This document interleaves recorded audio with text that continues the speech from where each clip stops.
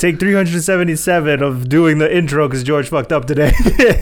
Well, welcome to the podcast, Scott. My name is George, and with me, as always, is my best bud, Joey. Hey. And today, we're going to talk crime.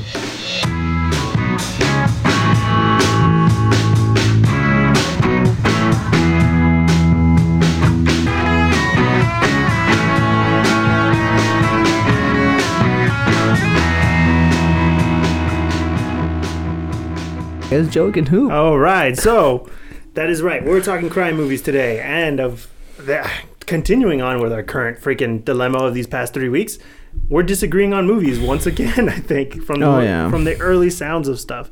But before we get into that, we're going to be talking about the one and only Oscar nominations. Ooh, yeah.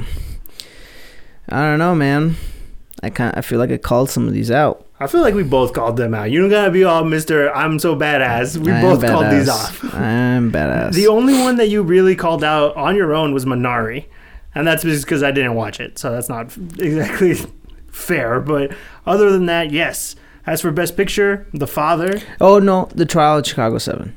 I feel like you had some doubts about that one. I did have doubts because I didn't realize they were going to do 8 movies this year. And that's a crap ton more than they usually do. Usually it's just like 6 or 5, I think. I don't know. But doing 8, I told you though, I'm pretty sure I said if there was enough spaces, then yeah, I will get nominated. But I was right. I did tell you Judas and the Black Messiah was going to get nominated, and it did. Mm-hmm. So we both, ironically, this list is perfect to what both of us said was going to happen. The only surprise one on here that happened was Sound of Metal, which I don't think neither one of us really said was going to be nominated. I think we said that Riz Ahmed would get nominated for Best Actor, but not for Best Picture. I don't know, man. Someone's going to have to rewind the tape and figure it out. I mean, go back 2 episodes. The lawyer listeners will probably go back and tell us what they are. I mean, I still don't think it'll win. You don't think it'll win? For Best Picture? No. Why? Yes, it's a contender. It's a nominee. I mean, okay, then if we're talking about contenders, all these movies are contenders. Yeah, of course. But that's what you're saying. Like, I don't think it's going to win. I don't think from the list of movies that it'll win. So you already know the winner? No. Oh. I can cut it down to maybe like 4 movies. Cut it down for me. Huh? Cut it down for me. I think Minari has a lot of crazy amount of buzz right now. But you haven't watched it. No, I haven't. I'm not talking about what I'm thinking. I'm talking about what I believe and what I think will happen. Not from the movies I've watched. No, from the movies you've watched. Which one? You've already cut out Sound of Metal. So what's left? Judas and the Black Messiah, Mank, Nomadland, and Promising Young Woman. Of the, if I can only say the ones I've watched, those are the 4 I would say have the highest probability of winning. No, but what's the number 1? Out of all the movies on here, Nomadland. I kind of want to say Nomadland because it won the Golden Globe and it still has a bunch of buzz on it. Not personally what I would think is the best picture. Honestly, of the ones on here, what I would want to win is Judas and the Black Messiah because I think the movie is just extremely well done.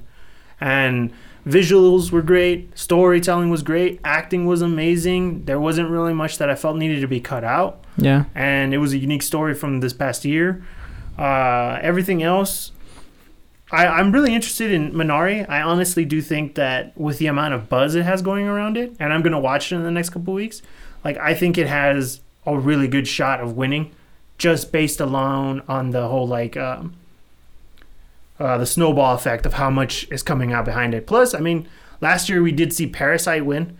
So, I mean, as a quote-unquote foreign film, even though this year Minari didn't even get the nod for international film. Because I don't think it is. Honestly, don't think it... Because you said, right? Yeah, if you watch it, I don't think it is. It doesn't even take place outside of the United States. Mm-mm. And it's mostly, you said, still in English.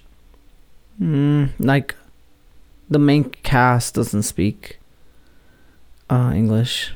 So, I mean, I guess it just goes down to, I think maybe that's where the difference is between the Golden Globes and this. Because the Golden Globes is best foreign film versus in the Oscars, it's called the best international film. Since it wasn't filmed internationally, maybe that's their criteria of how they didn't get it caught. Maybe. But I don't know. I think it looks good, and I honestly really think I really want to watch it just because of Steven Yeun. I'm not sure if the basis for foreign film or international film, if it's based on the production company. like, it's a foreign production company, or if it's an international film, it's like it's an international, production company. But then all those other Best Pictures fall into that category too, because they're all international. Right. But who knows? Maybe it's like, maybe it's like a category 5. I think Oscars does it by distribution. Maybe, I don't know. Maybe it comes down to like, okay, there's 5 boxes you have to tick. Yeah. And you have to tick like 4 or 3 of them to be counted. And then if you tick 4 of those, then you can be enrolled into the International Film Festival. Also, doesn't it depend on? I'm pretty sure when it comes to the Oscars, it depends on how they submit it, right? So if they submit it for that's true, for a given category, then that's one way of doing it. But I mean, who knows? I'm honestly really interested in watching Minari just because of how much buzz there is, and like I said, because Steven Yeun, and I really like his acting from The Walking Dead and stuff, and I think he would be kind of cool to watch actually. And he got nominated for Best Actor, which is crazy. I'm gonna tell you right now, the hardest one that I feel like most people are gonna have, if there's people doing like those like polls and like trying to figure out who will win. Yeah, like it's gonna be Best Supporting Actress. Best Supporting Actress, you think? Yeah, that one's gonna be hard to like pin down. I mean, it's Maria Bakalova for Borat, Glenn Close for Hillbilly Elegy, Olivia Colman for The Father, Amanda Seyfried for Mank, and Yoo Young-yeon from Minari. I don't think Amanda Seyfried is gonna. Actually, it's Yoo Young-yeon. I'm just kidding. I don't know. I was like, okay. I'm all trying to correct you. I don't know. I think at the end of the day, I don't think Amanda Seyfried wins. I don't think she did enough in Mank to be able to. Oh wow! I'm interested in Olivia Colman. You for hear The Father. That, Amanda? George is calling you out. No, I'm kidding. I'm kidding. That's fine. I'll call her out. I mean, I'm sorry. You just didn't have that much of a role in the movie. Like, you weren't as important as some of the other roles you've done. I think Olivia Colman might be an interesting one because The Whole Father is like an acting movie, and it's designed to be like talking and acting and not like any side things distracting away from people. So that might be interesting. But yeah, I don't know. Like, there's going to be... What I found interesting is this year they took away sound editing, sound mixing. So there's no more confusion. Now it's just best sound. Yeah, best sound. Which, looking at the... Did you see the nominations? For best sound? Yeah, I'm looking at them right now. They're... Honestly, like, I feel like there's only 2 movies that are at the top of the list for those. Yeah? Yeah. I didn't watch Greyhound, granted, or News of the World. Do you know what Greyhound is about? Probably a bus. Nah, it's about a submarine. I mean, as we bus like backwards is sub.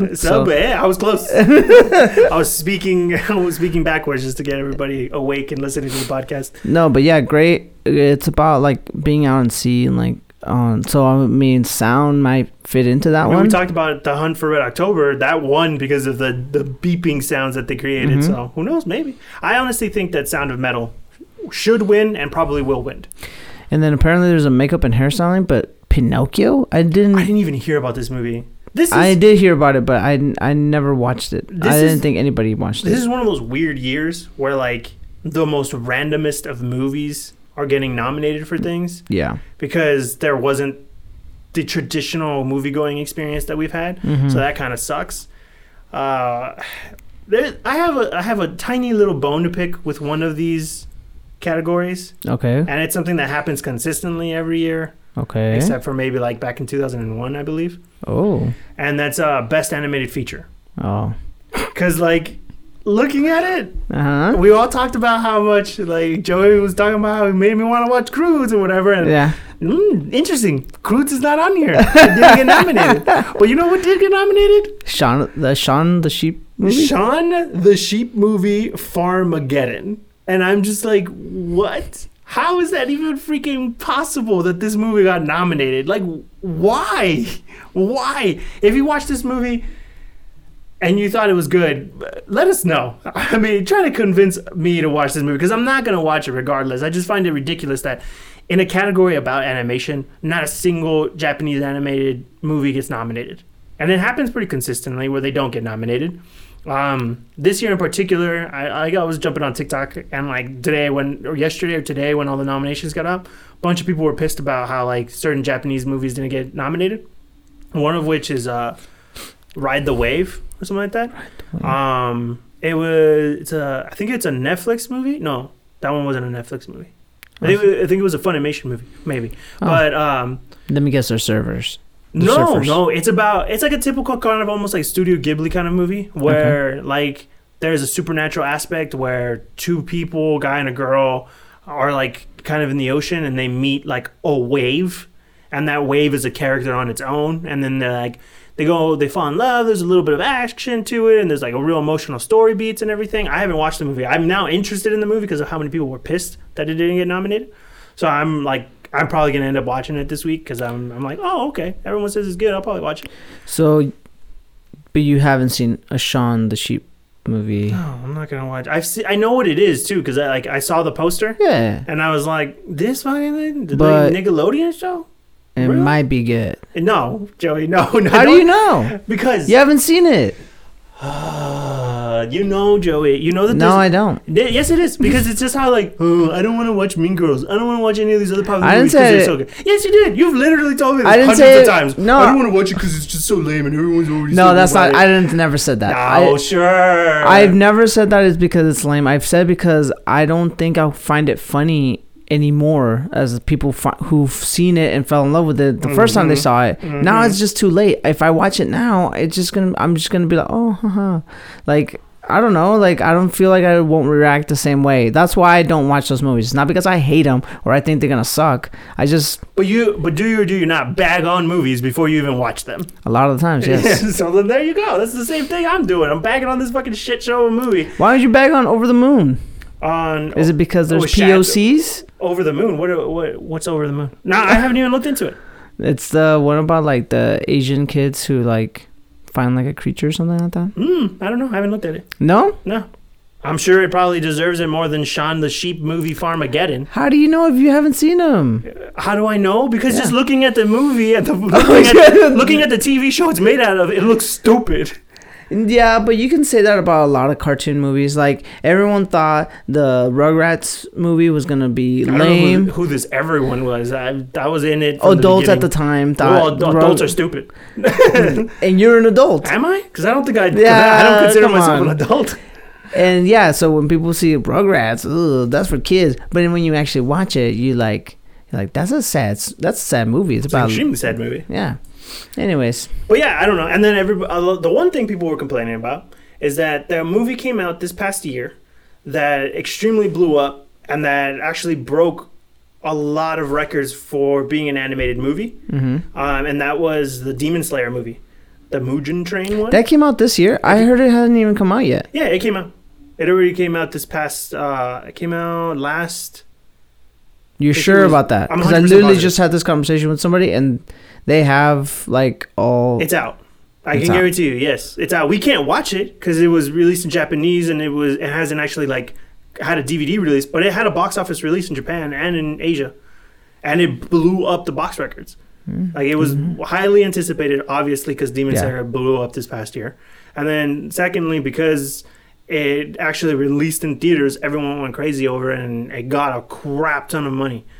And people were upset that it didn't get nominated. Like, how is this movie that broke records and all this stuff didn't get nominated? And in my opinion, it's the same as always. It's because it's an anime. And because Oscars don't recognize superhero movies often, they're not going to recognize an anime. That's what I was going to say, too. I was like, you know what? It might be the case of, like, anime is at that point where it's, like, anime is its own, like, thing. Yeah. Like, action movies and, like... You know, like you said, superhero movies are never going to get, like... Well, not never, but, like, most of them are... Rarely. Rarely are you ever going to see an Oscar nomination. Yeah, because, like, it's, like... I don't know. Like, I feel like sometimes they say, like, oh, well, I mean, it's there's nothing... They feel like there's nothing unique about it, which most people are wrong about that. But, you know... You could say that some animes, like, yes, they do follow the same tropes over and over again, and it's kind of all the some of them are kind of all the same. But there's some really unique ones, like you're saying, Demon Slayer, that has a really unique art style, and it really does stand out, right? In my opinion, as far as animes go. Mm-hmm. So I feel like you're right about that. Yeah. Like that was one that's like, you know, it has a really unique style, and you know, I don't know the story though, so I really can't touch more than just saying like I saw the trailer, it looks good, and the art style looks like it's, you know, way over the top. And you watched really the anime though, right? I watched the anime, but I haven't seen the story of the train part. So I don't know. Who knows? Maybe the Shaun the Sheep movie has a really heartfelt story in it that we don't know about, and we're just bagging on it. And I don't know. Over the Moon, same thing. Wolfwalkers. I don't even know what the heck that's about. Like I'm hoping it's about wolves and not like something like, oh no, that's the name of the forest that this you know, the woodland creatures live in. Like, oh god. I think at the end of the day though, it doesn't really matter because we all know that probably Soul is gonna win. Like it's at this point where like Pixar movies usually end up winning unless there's like a really artsy film that comes out that like can top it, and it's very rare when that actually does happen. I just looked up Wolfwalkers. I wish I didn't. Oh no, what is it about some kid trying to be? It has like a really old art style. Oh, does it? Like old animated, like Disney animated old, or what are you talking about? Yeah, like back to drawings, you know?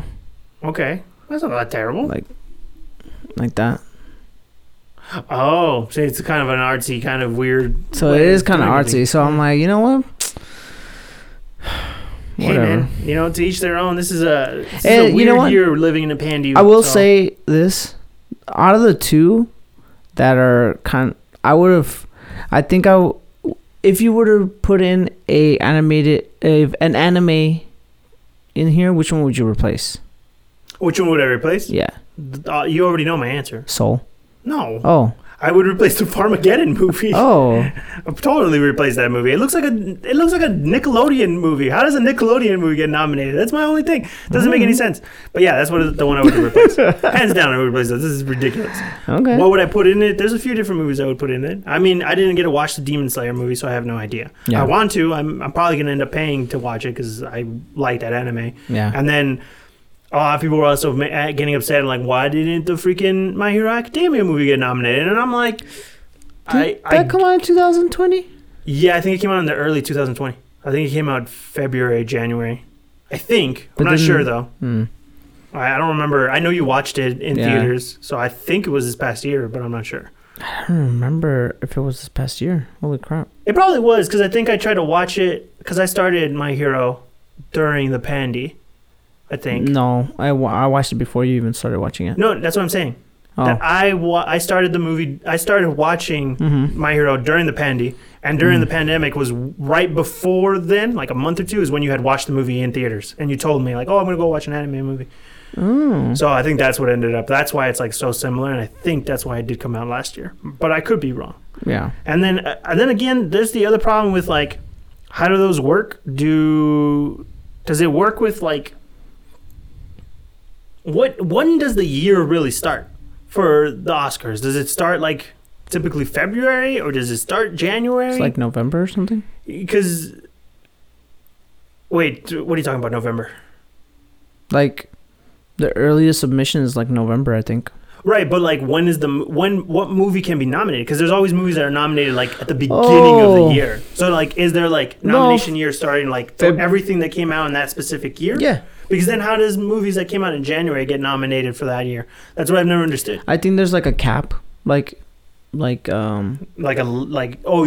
movie has to have come out like 2 months before or a month prior or something like that. So like they could have came out in a festival, but they've been in certain amount of festivals, and then their like release date is January or February. Right. Okay. That's what happened with Get Out. It didn't really do any festivals. It just went straight to theaters. Yeah, theaters in February. Yeah. And people were like, "Whoa!" Like it's like that sucks. I hope people remember this movie by the time, and it did last. It lasted like a really long time in theaters. Mm-hmm. And because it was a crazy movie that we hadn't really like seen that kind of idea and stuff. So obviously, but like it always sucks for movies that come out at the beginning of the year and they're like, "Remember me? Like I had a good run." There's a lot of crazy. Did you read about all the records that were set this year? When it came to the Oscars.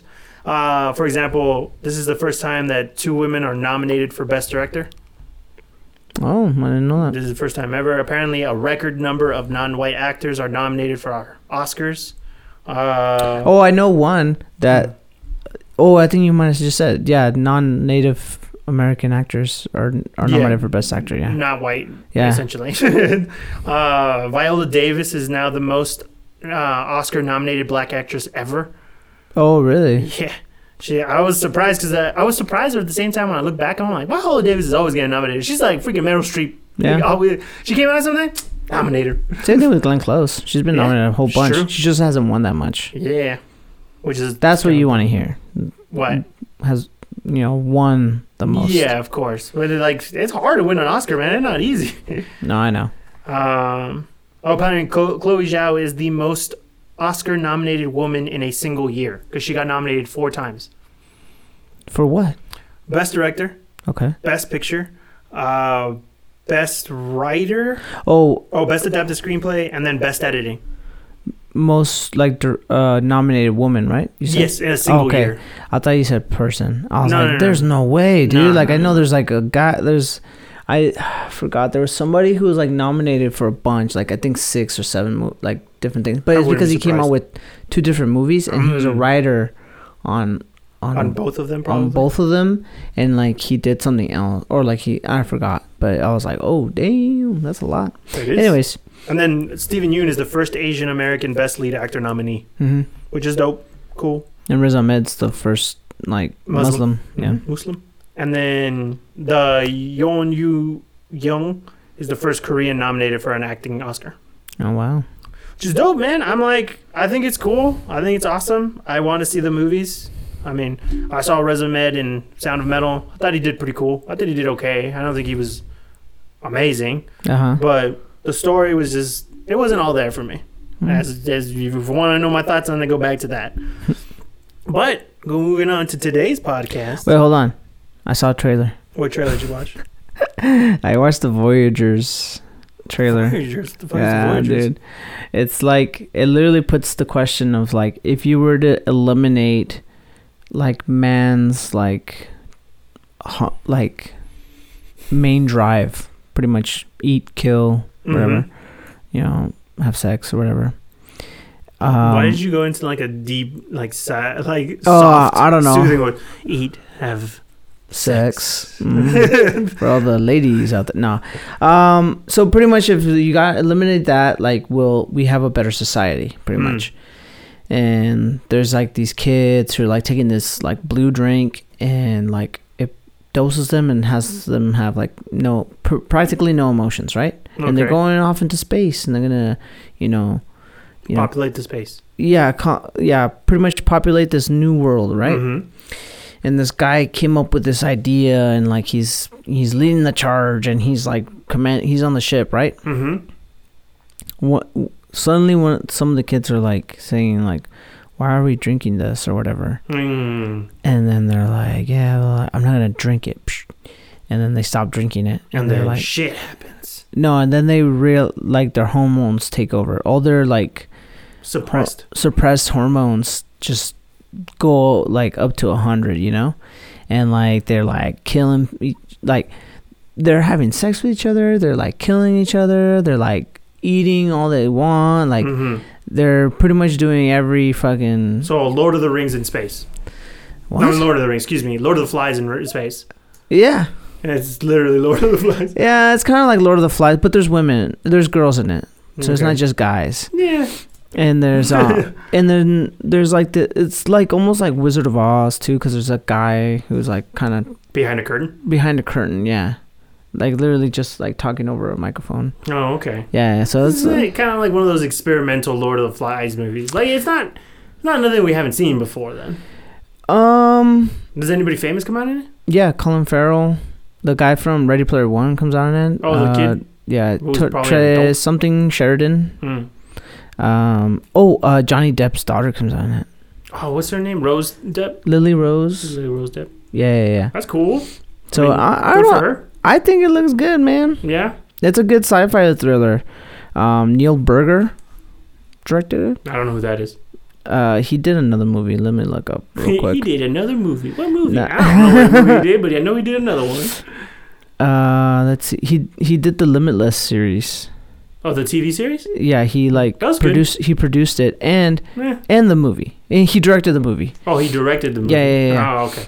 And you'll like this part. Mm-hmm. He was also the director for The Illusionist.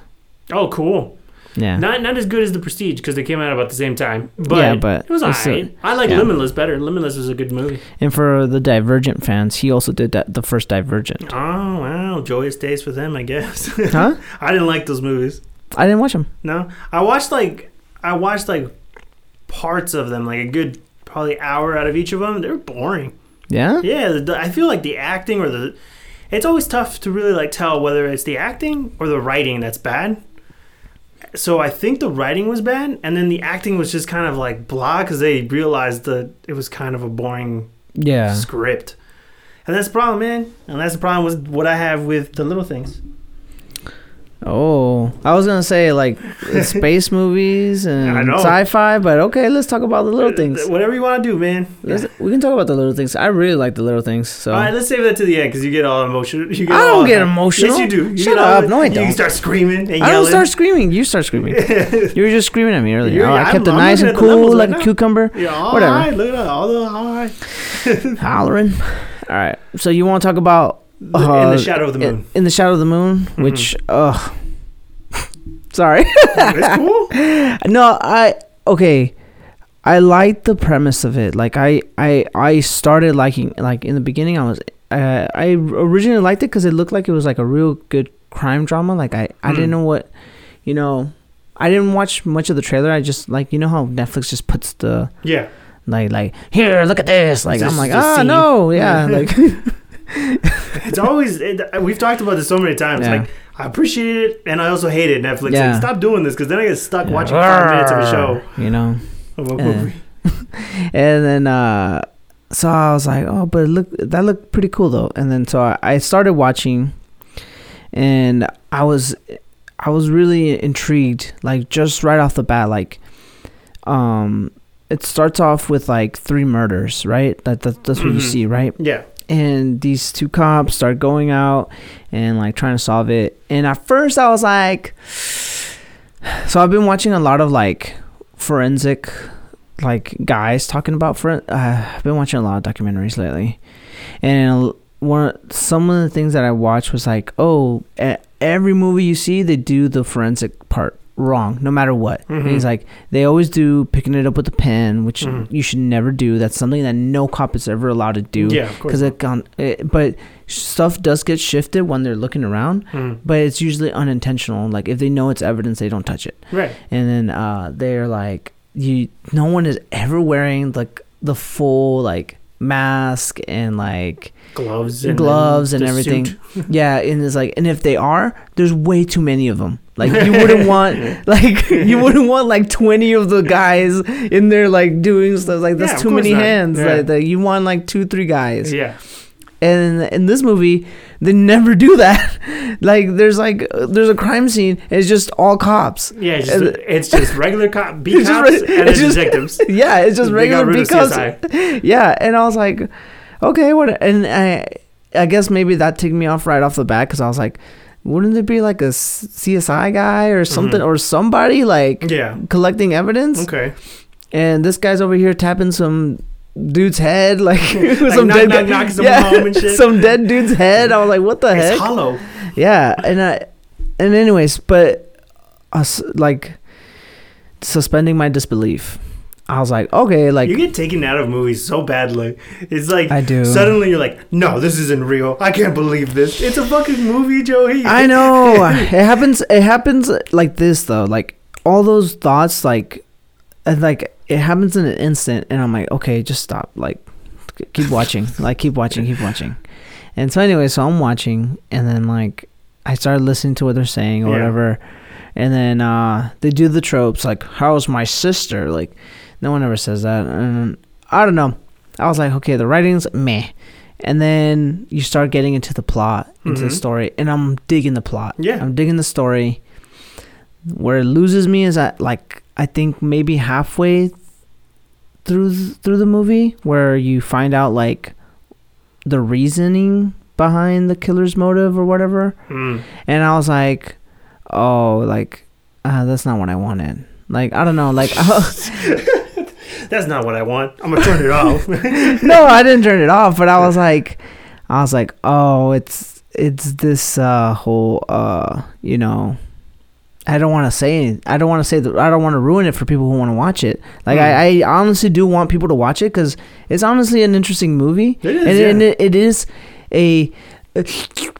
me drinking a cup of tea. Like, it is a certain person's like cup of tea. Like, yeah, for me it's not, because I've seen it so like I'm blanking on a name here, but it's like, I don't know. I hate when movies do the whole like America is the world.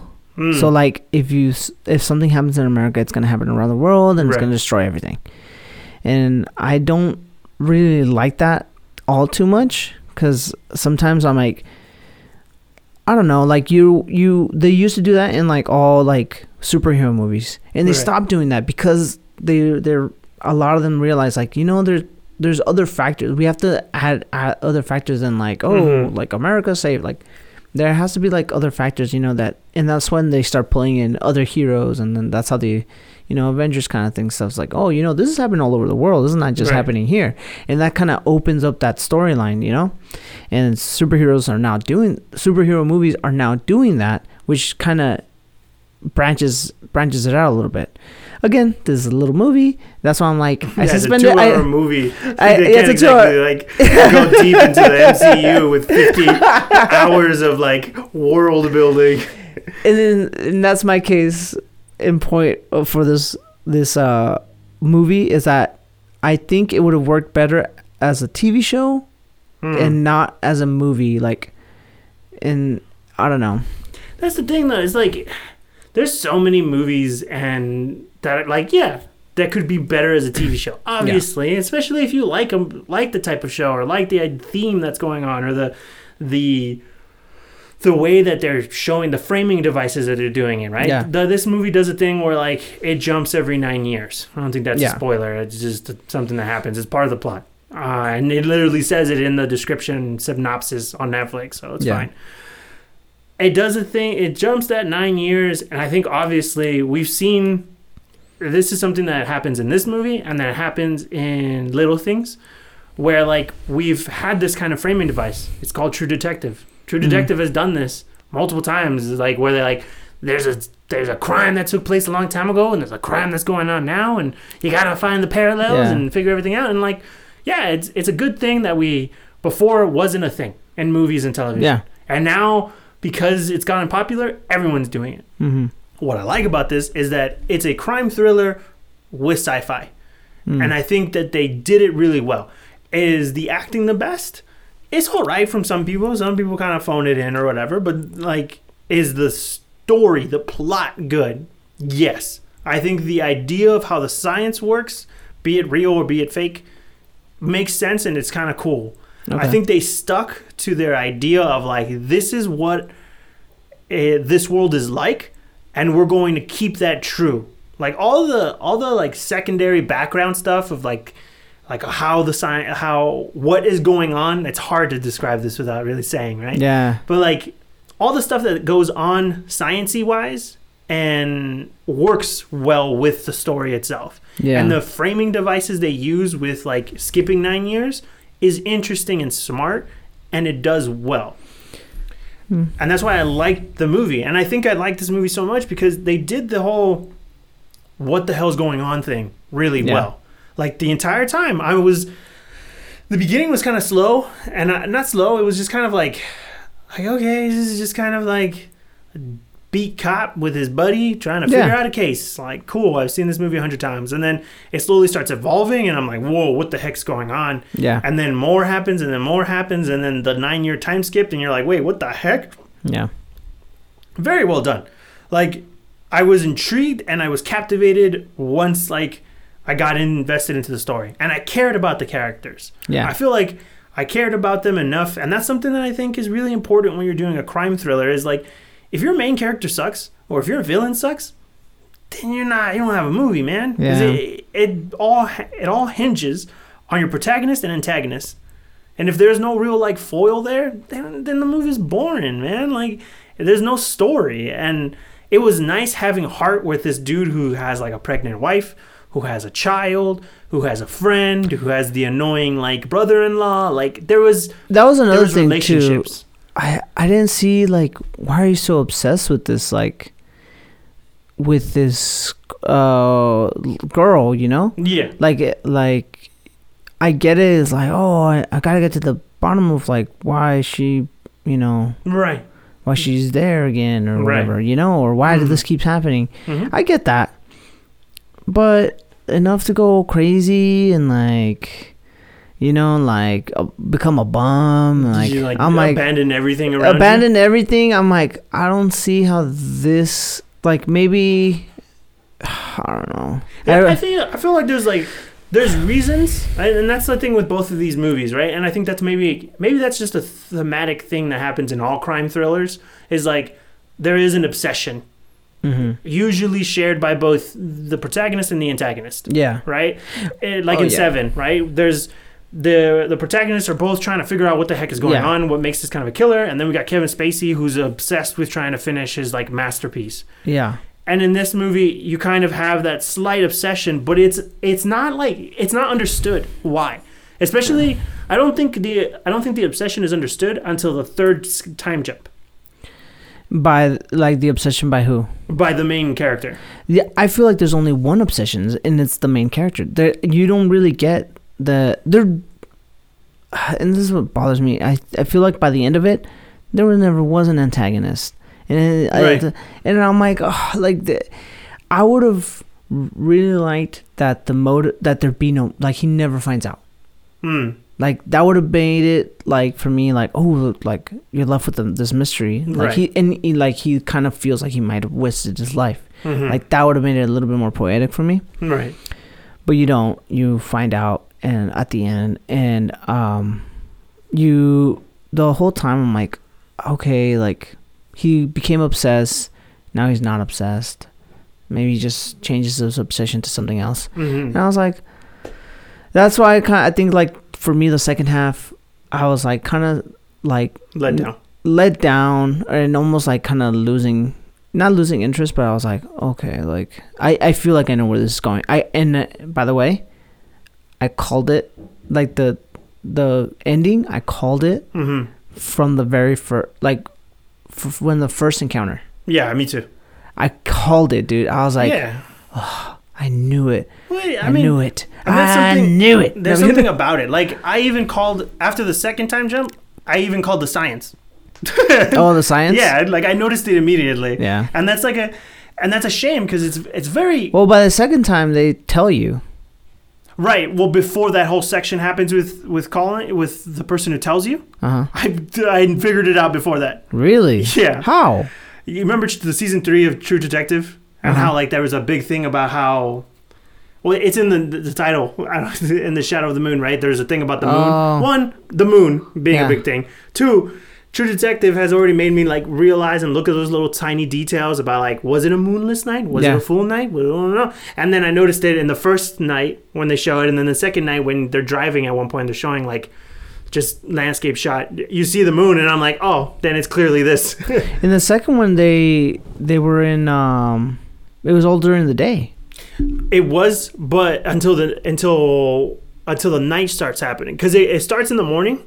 It starts in the very morning because they make breakfast pancakes with ice cream, and then they go along the story, and then it shifts to nighttime, and it's when they're doing all their like quote unquote detective investigation stuff in the thing. They show the outside and they show the moon, and I was like, oh well, that makes sense. Like that totally. I was like, how? Like, there's. I don't think well, maybe I don't remember that part. It was like 2 seconds. It was literally right next to the freaking bridge. And I was just watching and I saw it. Because I was like entranced by the movie because I was like really invested in it. And I was like, oh, this is kind of cool. Like, I want to see how this works.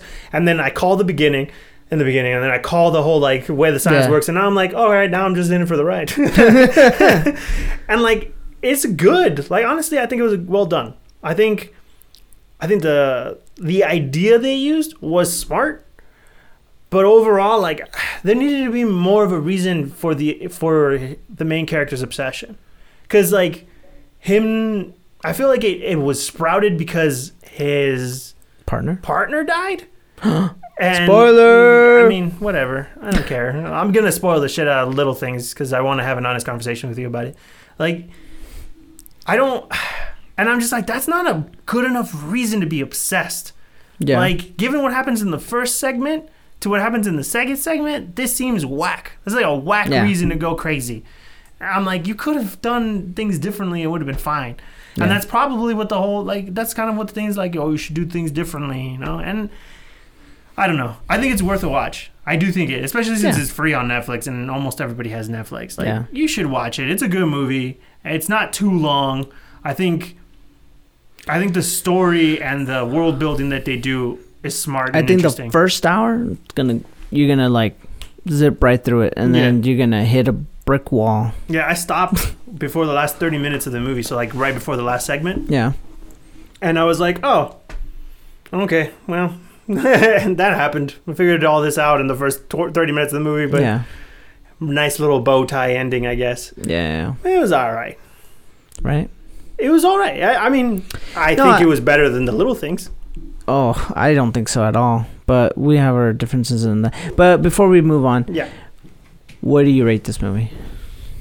I give it like a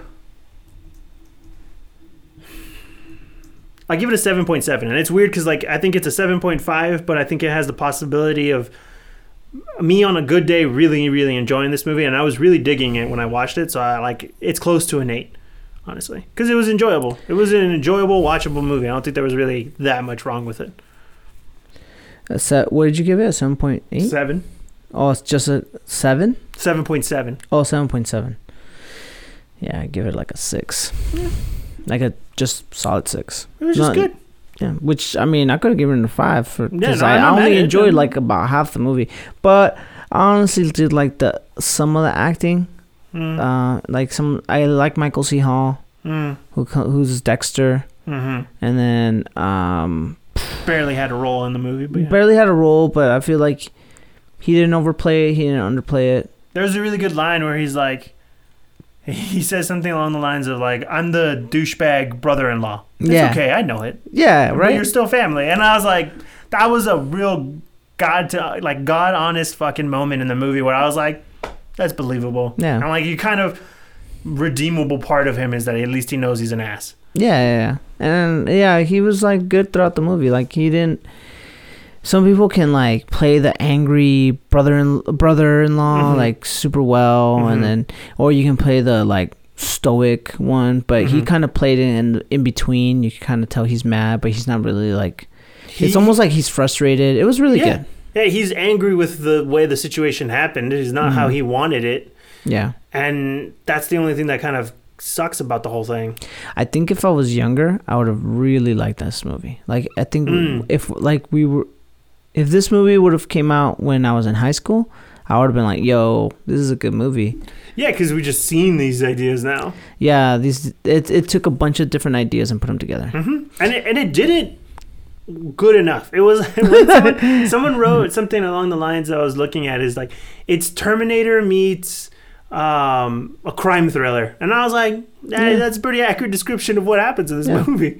Yeah, and it really did give me the like Terminator vibes where it's like, you know, it's for the future. Yeah. All right, so speaking of the future, going into the past again with 1985 and 1990. Another movie, the Little Things, another movie that does the whole freaking True Detective thing.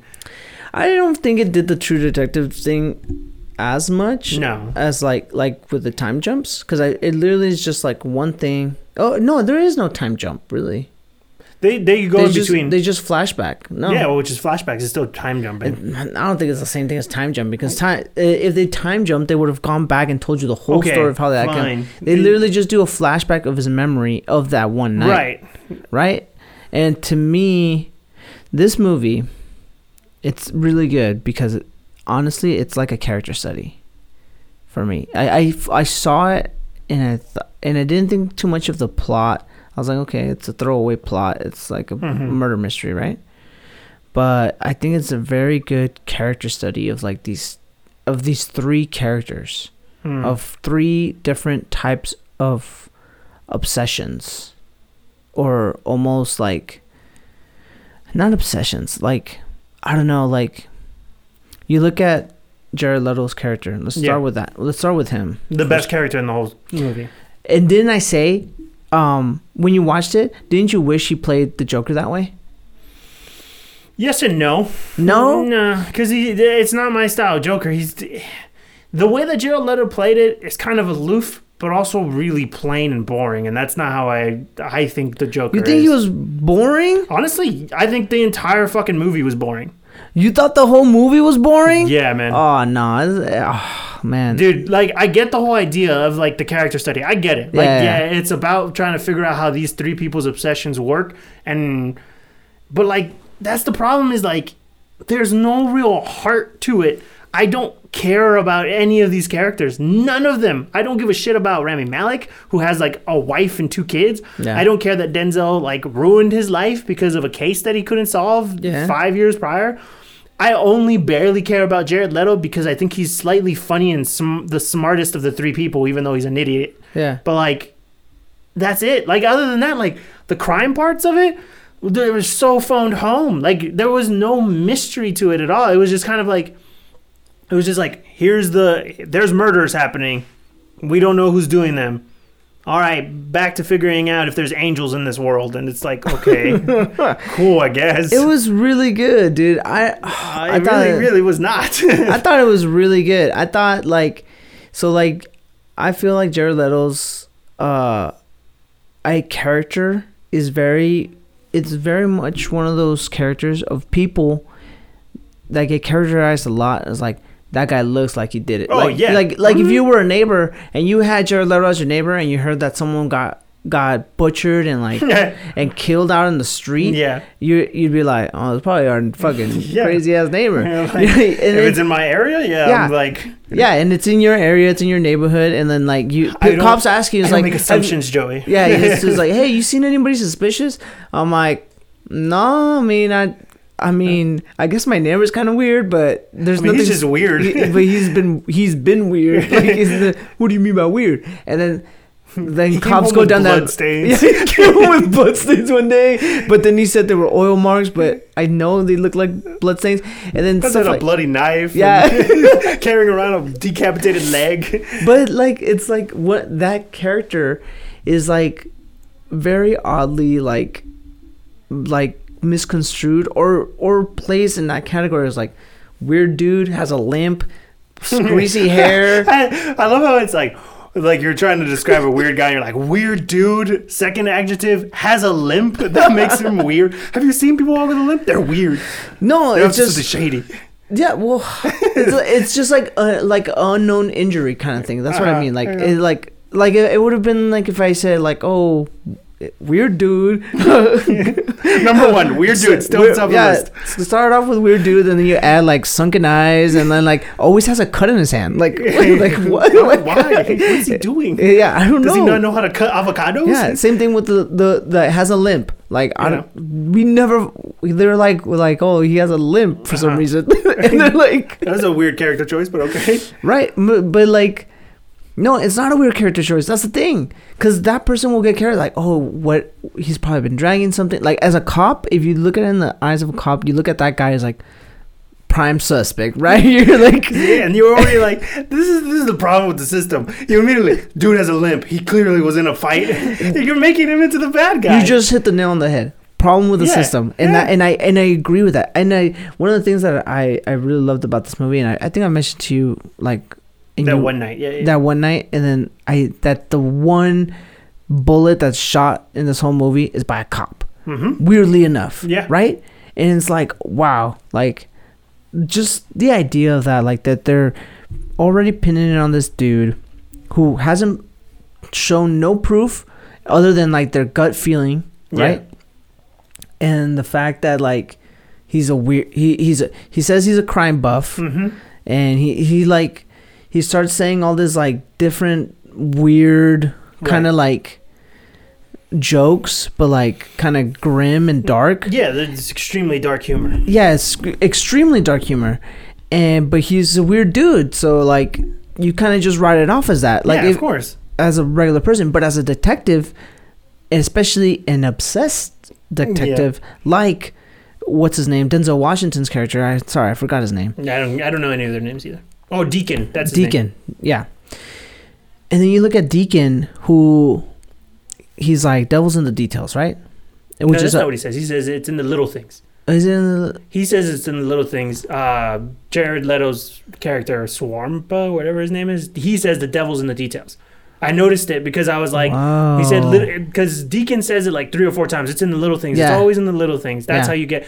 He says, it's in the little things is how you get caught. Yeah. Which is an interesting phrasing because it's how you get caught. Yeah. Or he says you or we get caught, not how they get caught. Yeah. So like it's a weird phrasing, but like considering what you don't know.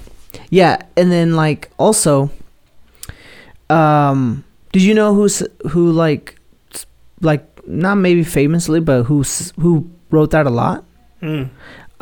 Arthur Pendragon? No, Arthur Coyle.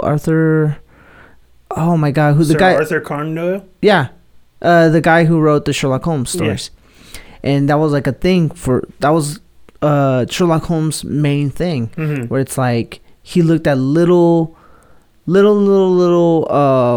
details that people would usually like go like, oh, so who cares, you know? Right. It's like, oh, like he just recently changed his glasses. Like, how do you know that? It's like one of the screws is bigger than the other. He obviously had to get it. So like, where did he get? So he looks like he did it recently. So he might have gone something, like, you know, little things like that. And I love that about Denzel Washington's character, that he really did do that. Like little things that you write off as like, oh, there's a pack of beer and there's like, and then the kind of beer that he's like, can I see the pack of beer? And you think he's like, oh, he's just gonna drink them or whatever. But then you find out that, you know, he finds them in the trash or something like that. It's just he's just pinning these like he's making these little connections to this person, right? And he thinks, boom, I got my man. Like, I got these little things. And that's the thing. Like, he's just so obsessed that he doesn't see that, like, and then... he's got tunnel vision. He's got tunnel vision. And then you look at Rami Malek's character, right? Weird. I'm just kidding. Weird has a limp. It has a limp. Weird has some kids. Wife oddly doesn't like him, which is, I thought that was the most interesting thing, is that is like he has like a estranged relationship with his wife throughout the movie, and I was just like, what is this fucking dude's problem? Like, why is his wife not like with him? And I guess it's just because of how difficult the case has been, but at the same time, I'm like, this suspicious. You looking sus, man. Yeah, and then he kind of represents, like, you know, the fence to me. He's a guy who's on the fence, and that's why he was good. Like, dude, we replaced him with you because you're good. You look at facts, and you and he looks at facts and he follows just truth. He doesn't go on gut instinct. He doesn't go on the little details or the little things, right? And slowly, you know, Deacon turns him, and that's what. And then not only that, but he's being like, it's like he's being turned, like he's being held by Jared Leto's character. It's like these two characters are spinning a ball together, and that ball is Rami Malek, and he's swirling down, and they're dragging him. And I saw that through this movie where it's like they're just like Rami Malek, like you as you're watching the movie, you're watching this character like go down this like this road that you're like, dude, you're not. Jared Leto literally drives him down this road, and Deacon follows him, and there's so much like metaphors in this, and then it's like it's so well done. Like, at least in my view, when I was watching, I was like, wow, this is really well done. Like the way they're doing, like they're dragging this guy down with them, and literally he digs his own grave. Like Rami Malek digs his own grave in this movie, and it is just really good. I feel like, and then Deacon, Deacon like really like puts the last nail on the coffin for Rami, where he makes him feel like he did the right thing at the end. Yeah. And I'm like, oh my God, dude, like this guy is never, like he literally just made himself, like recreated himself in this guy. And it's just, I thought it was really well done. I thought it was just a very good, for all those reasons I just said, it's just, it's a very good character study, and it's a very good, like, character driven story. Yes, there is a lot that they do wrong, like the whole biting thing. I was like, dude, they like it's nonsense, man. Fucking that nonsense. has been disproven already, like by like so many people. Yeah. But this is the 90s, so I guess. But there's so many little things that like I was like, pun not intended, but that like they get wrong, but they get the characters really right, and they made the plot to those characters. Like it was really well woven for those characters to just go down that line. But I don't know, why didn't you like it? Honestly, it's just because I felt like I felt like I knew what they were trying to do, and their story was smart. And like I thought it would work really well. Problem is they just failed at writing it, man. Yeah. Like it was just, there was too many parts, like with the whole like bite thing, right? There's that whole section with the bite. There's a whole section with him just like walking around, going places that like mean nothing, driving places that don't really like go anywhere, and really long shots that could have just been taken out. It's like, if you're doing a character study, then focus on the characters. If you're doing a crime thriller, then focus on the thrills of trying to figure out this like deeply interwoven story. And like I had a lot of discussions with a few different people where like, oh, this movie was meant to be a film noir movie. And I'm like, okay, but this is not a film noir movie. Like it's still not done in that style. It's not done with like an intricate, really complex storyline of trying to figure out multiple people who could have done it. And that's not what this movie is. It's not a crime thriller. It's not a thriller, and it's not really even about the crime. It's literally just about, it's a psychological look at a individual and how they work. And it's, in that sense, it's done very lazily. And like the writing, and there's not enough dialogue in it for me to be like, this is a character study. Because if a character study is, you're supposed to see two characters or more interact with each other to see how their opinions and reviews diametrically oppose each other, and you don't get that enough in this movie. I feel like one of the best sequences of the movie is at the end when Jared Leto is talking to Rami Malek's character. Like that whole section, that was good, and that should have been more across the entire process. I almost feel like Denzel's character is pointless to have in this. Like this movie would have probably been better with just Rami Malek and Jared Leto trying to figure out who the heck did it. But like. You write this story and you're trying to, I feel like the writer, the director was trying to make this really opulent idea, and it just failed in the sense of like, we just made a really long movie with some decent parts of acting. Otherwise, like there is no real like whodunit part to it. But you're trying to still shove the whole whodunit into it. It's like, I don't care. At the end, like, and it's sad to say, I don't care who murdered these women. Both in 1985 and 1990. And that's a problem. Like, you should make me care about the murderers. The murderers? The freaking victims. You should have made me care about them. And I didn't care. Like, it was sad what happened. But that's the thing with the movie and when it takes place. It takes place in the 1990 in Los Angeles, where crime was extremely high. Like, they're trying to find one person because all these victims were stabbed. Yeah. And that's their reasoning behind it being one person.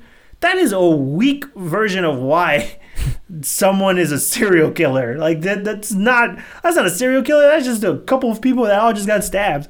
Like they say that they staged them, but we only ever see one murder. Yeah. So we're just taking it as a grain of salt that they are all connected. And then it leads to the whole idea of like what you were saying earlier about how like the cops are trying to make this guy the bad guy.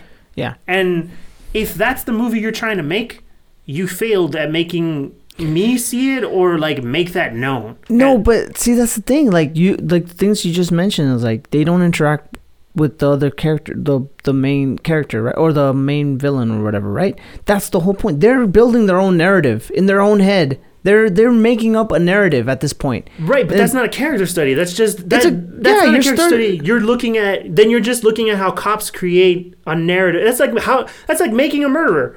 That's literally. Then that's not what you said it was. You said the movie was about trying to figure out who. But you're analyzing these. Study. Yeah, you're analyzing these characters. It's mainly just about these characters. But you're not really analyzing. There's no real discussion going on between them. There's no discussion about. But you're studying the character, not like the movie's studying. Like, hey, look at this guy. But this is kind of weird. Like, they don't give me enough information about the characters to really even make an opinion.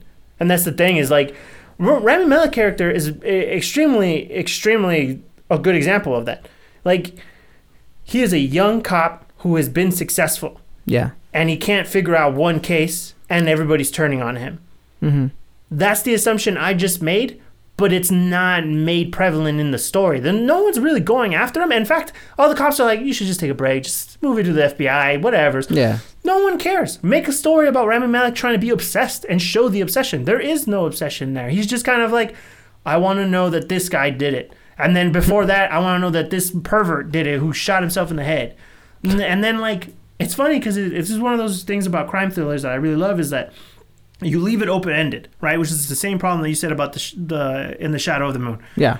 They kind of wrap it up in a bow and you know everything that happened and it's kind of simplistic and there is no real villain. Yeah. Here, they don't wrap it up in a bow. Yeah. But also there is no real mystery. Like there's no mystery because I don't care. Like as an individual watching this, like I don't care who murdered these people. And that sucks. I should be like, who did it?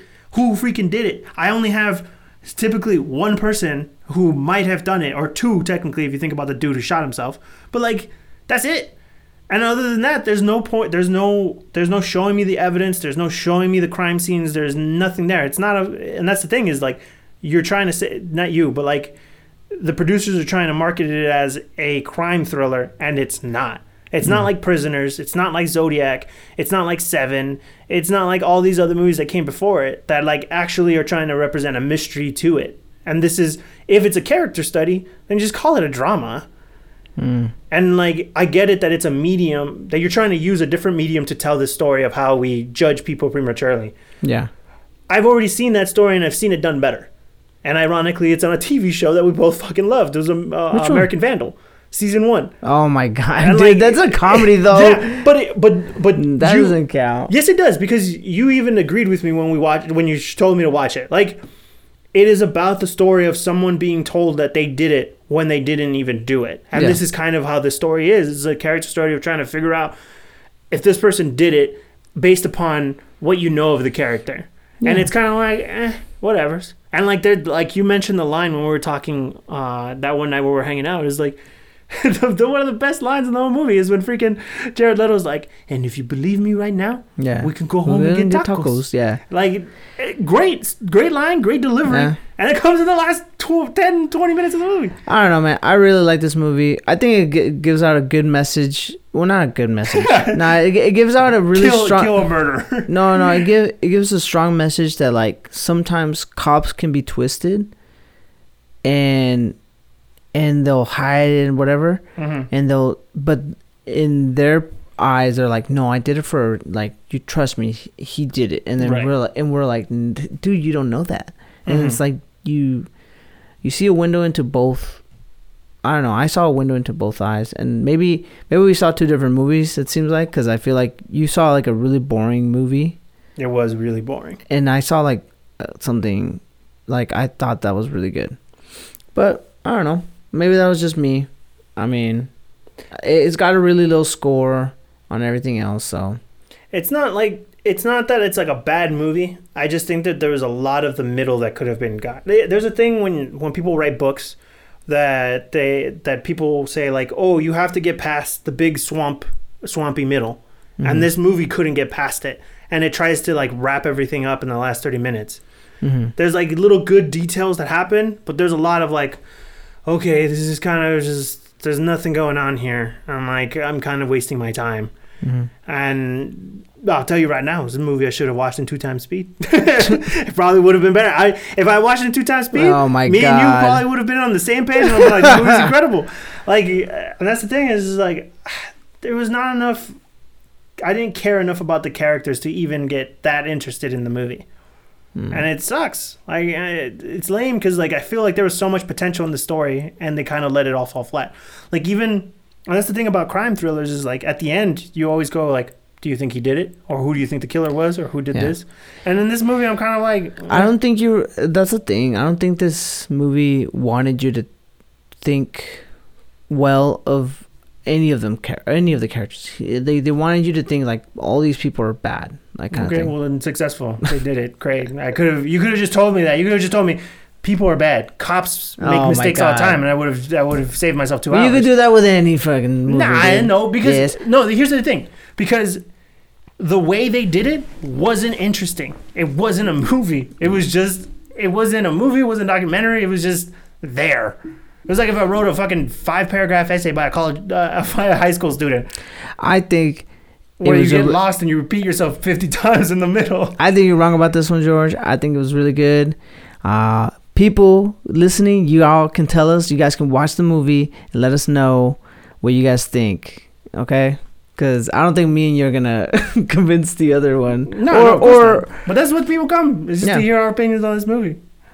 To hear us talk about it back and forth and actually know that's the reason that we make this podcast. Yeah, dude. Oh. Could have been better. I honestly think it could have been better. So what's your score on this one? Like a 6. Like a 6? That's probably being nice. That's funny. Because I'm actually going to give it like a 7.7. There you go. Reverse the 2 movies. Honestly, like... okay, wait, hold on. Let me see. 7.7 might even be a little lower. That's the thing about the 2 movies. I think it's 7.9. I think you, as a listener, like listening to this, you can watch both of them, and there's people out there who will like one more than the other, and I think that's just the point of the movies. And they're 2 years apart that were made. So. Yeah, and then honestly, like they're both using the same category. Yeah, crime thriller, and I feel like.